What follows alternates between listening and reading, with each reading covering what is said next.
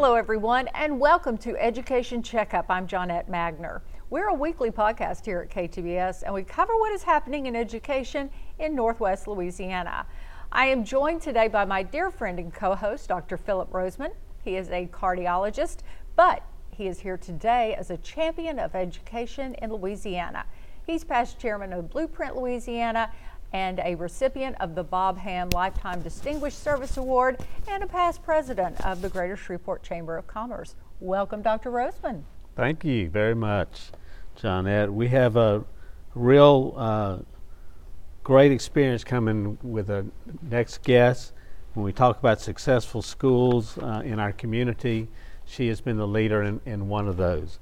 At Cherokee Park, not far from where I was raised and grew up and at that time. But this is Tangela Sylvie.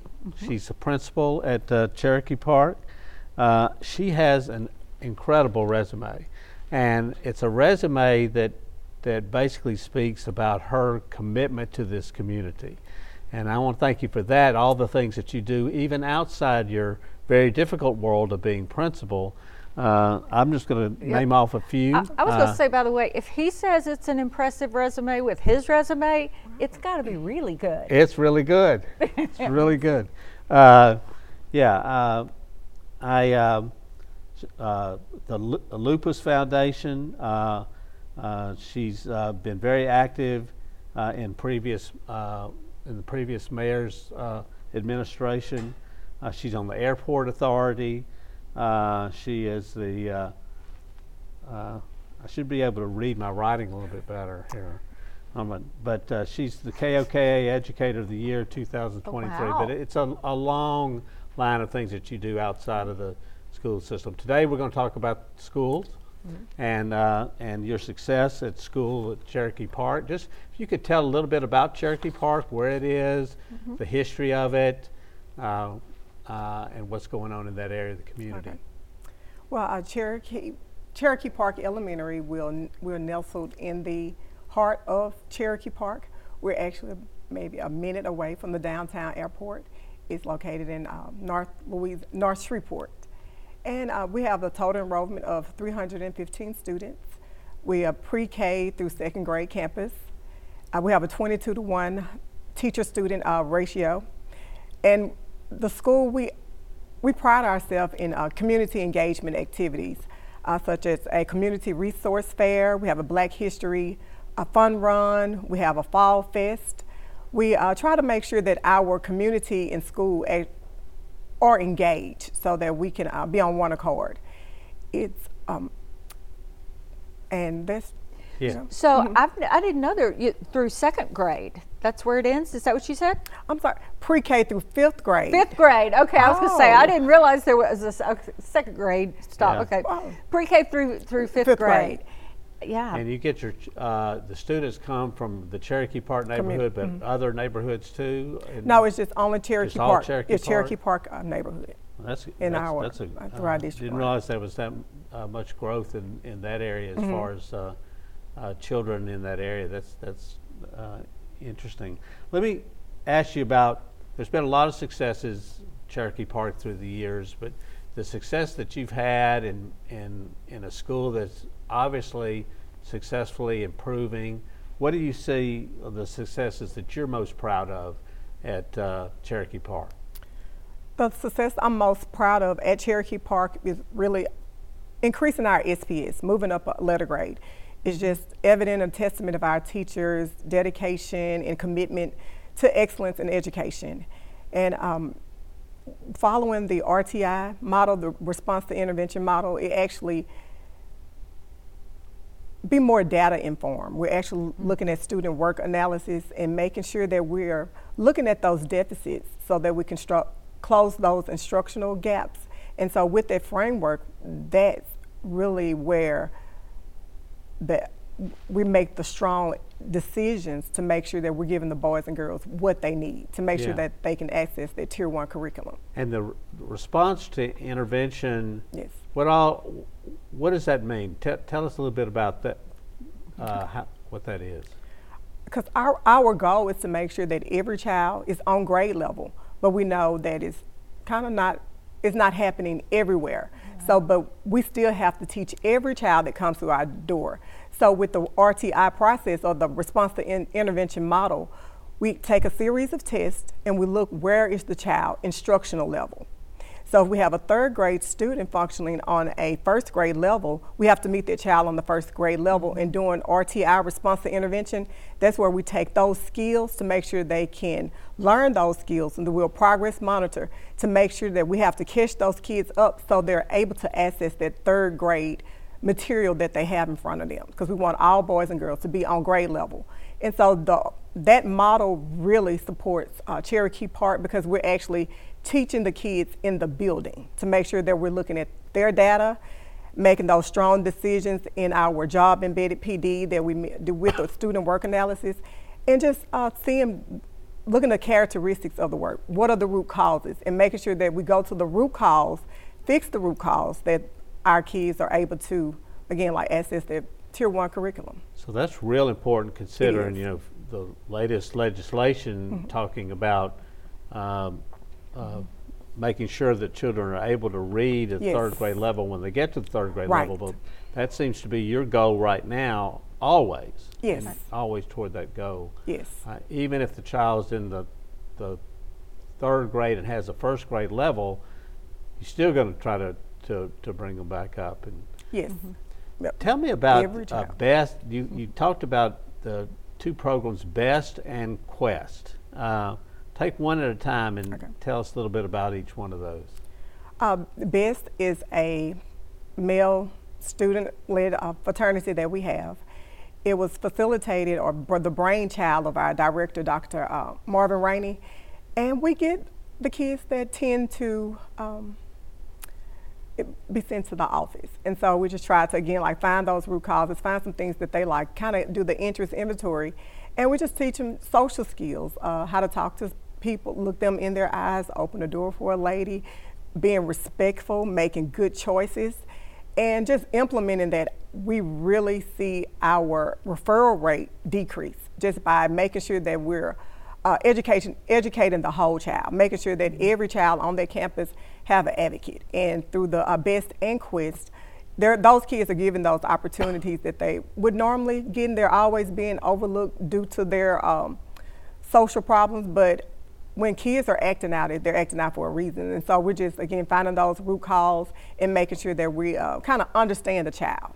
Well, that's really interesting. So you identify children that really need the kind of be fawned over, for somebody to say, you're special, and do special things for them. I went to Midway when it was, I think it was elementary school, and they had that kind of program, and they met you and they looked you in your eye and they shook your hands, and we don't think a lot about that, but that's important. Those kind of things, even from the beginning. That's really, really neat that y'all are offering that out. Because sometimes the social barriers kind of can hinder a child from learning, to making where they can't learn academically. So we kind of get the behavior under control. We would know that factor is out the way, that we're actually able to teach the child. So what do you think are the root causes of that for these kids coming in? I think so often about the mental health challenges that we know this generation has, that to a degree that we haven't seen before.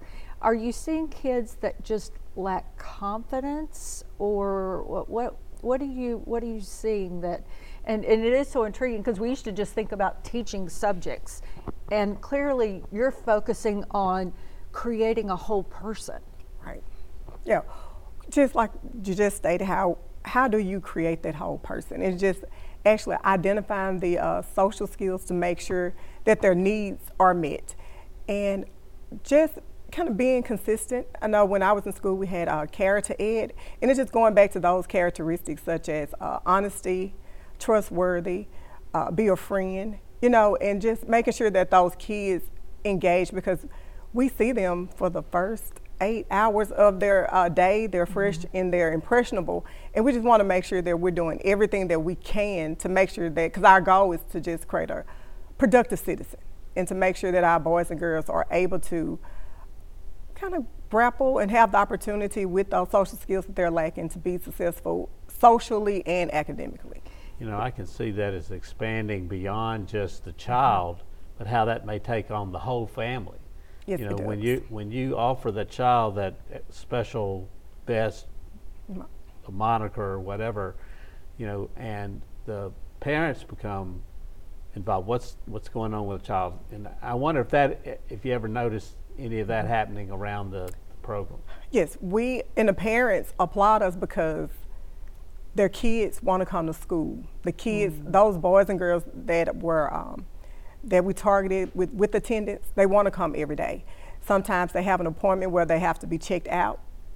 Mom, I don't want to go to the appointment. Can you make it another time? So just the parents just appreciated that their child have the love of learning. And that's what we want them to have. We want them to love to learn, love to come to school, because it's mandatory, so why not have fun at school? Because we're in the business for kids. So, yeah. And are they going home and teaching their parents some of these things? Or I remember when I had my son in school and he took an etiquette class and we were sitting at the table and someone said, will you pass the salt? And I just passed it and he goes, Mom, you're supposed to pass the salt and pepper together. I thought, oh my goodness, I didn't realize that. But there are probably a lot of things that they're taking home and sharing with their families. Yes, and also they're sharing it throughout the school as well with the younger students. Our best boys, they actually partner with the kindergartners, so they're their buddy. They read to them, help them tie their shoes. A lot of things that as teachers we can't get to, so now they have a friend on campus that they're able to learn how to tie their shoes, kind of read out loud to your fifth grade partner, talk to you with fluency, dealing with vocabulary. So it's amazing. It's engaging the kids and it's giving them that confidence so that they can be successful. You know, we talked to another school that has something similar, a BEST program, and they're expanding it to girls. So boys and girls. I mean, and yes, and Quest. Quest is girls? Oh, Quest is just girls. Is that right? Oh, okay. So they're the same program, just for different. Yes. Okay. Because our best boys excelling, succeeding, and transforming. And so Quest would be Queens with the QU. Okay. I knew that and you didn't. I didn't get Yes. Excelling. Okay. Yes. Yeah. Well, listen, all women are queens, whether you knew that or not. Oh, I didn't know that. One of the things that we've talked about with other schools, especially those that have been successful, is in the area of school climate and school culture and how you've changed that in your years of leadership. And so what is it that you've done? What do you see as important in this area of school culture and climate in moving your school forward? School culture and climate is key. It's a must-have. It's the school way of life. And so what we do at Cherokee Park Elementary, we celebrate the small wins. Just letting everyone on the campus, teachers, staff, students, parents, that we're in it together. We are a family, to make sure that everyone is being represented. And with that, with our teacher incentives, we do like treat trolley. On Fridays, we'll go around and give teachers treats, say like, thanks for popping in today, and we'll give a bag of popcorn, you know, just small incentives. And we do the same with our students. We have an Indian store, and they receive Indian books as part of our school-wide behavior initiative.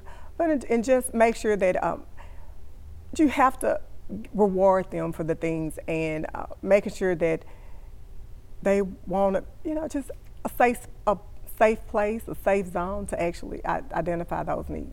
Everyone loves getting a gold star on the refrigerator. Absolutely. It really does. Absolutely, it's important. One thing I've always wondered, because a lot of principals talk about these things that they do, these various things.